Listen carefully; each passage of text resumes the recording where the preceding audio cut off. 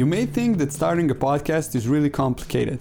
The truth is, it's quite simple. All you need is some basic audio equipment, and sometimes you don't even need that. But let's say you decided to start recording some interviews and you want to do it the right way. The first thing you would need is a microphone. There are plenty out there, so which one do you choose?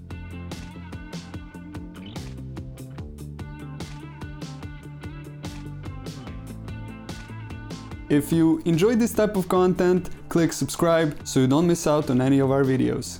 Okay, so first things first, there are a couple of options for you to choose from. I choose you! The easiest one is getting a USB microphone. A USB microphone is exactly that.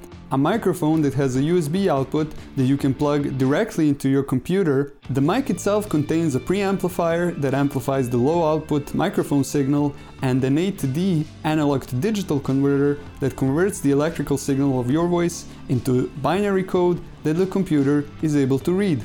They are simple to use, plug and play types of microphones that you can use without any hassle. However, in my experience, they don't really sound that good, especially the Blue Yeti microphone. I really don't recommend using that one.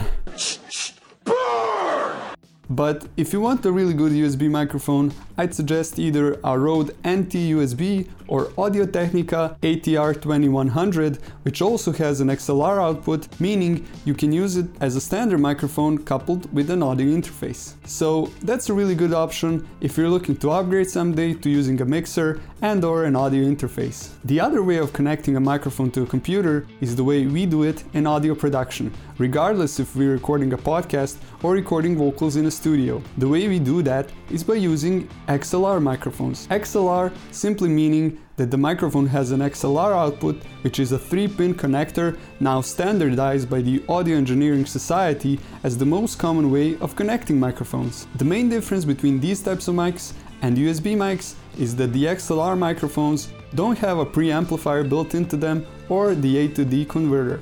They're essentially just a microphone. In order to use them, you would need external equipment to do so. For example, you can buy a mic preamp or a mixer and then a separate A to D and D to A converter, or you can buy an audio interface, which is basically all of those things put into one box, together with some other neat features like the headphone amp, for example, if you want to use your headphones. Now, this is where most people tend to give up. They hear these terms like XLR, audio interface, and they don't have the time or the energy to learn about all of that, which is fine, but in the end, it's really not that complicated. What? And I'm here to walk you through every step of the way, which is why we're recording these videos. So, if you want to do it the right way, I'd recommend going for the XLR microphone simply because they sound way better and you can use them to record professional sounding audio, which you can't really achieve with a USB microphone. Or you can, but to an extent. There are a couple of types of XLR microphones to choose from, and we'll be covering those in our next video, so make sure to tune in for that.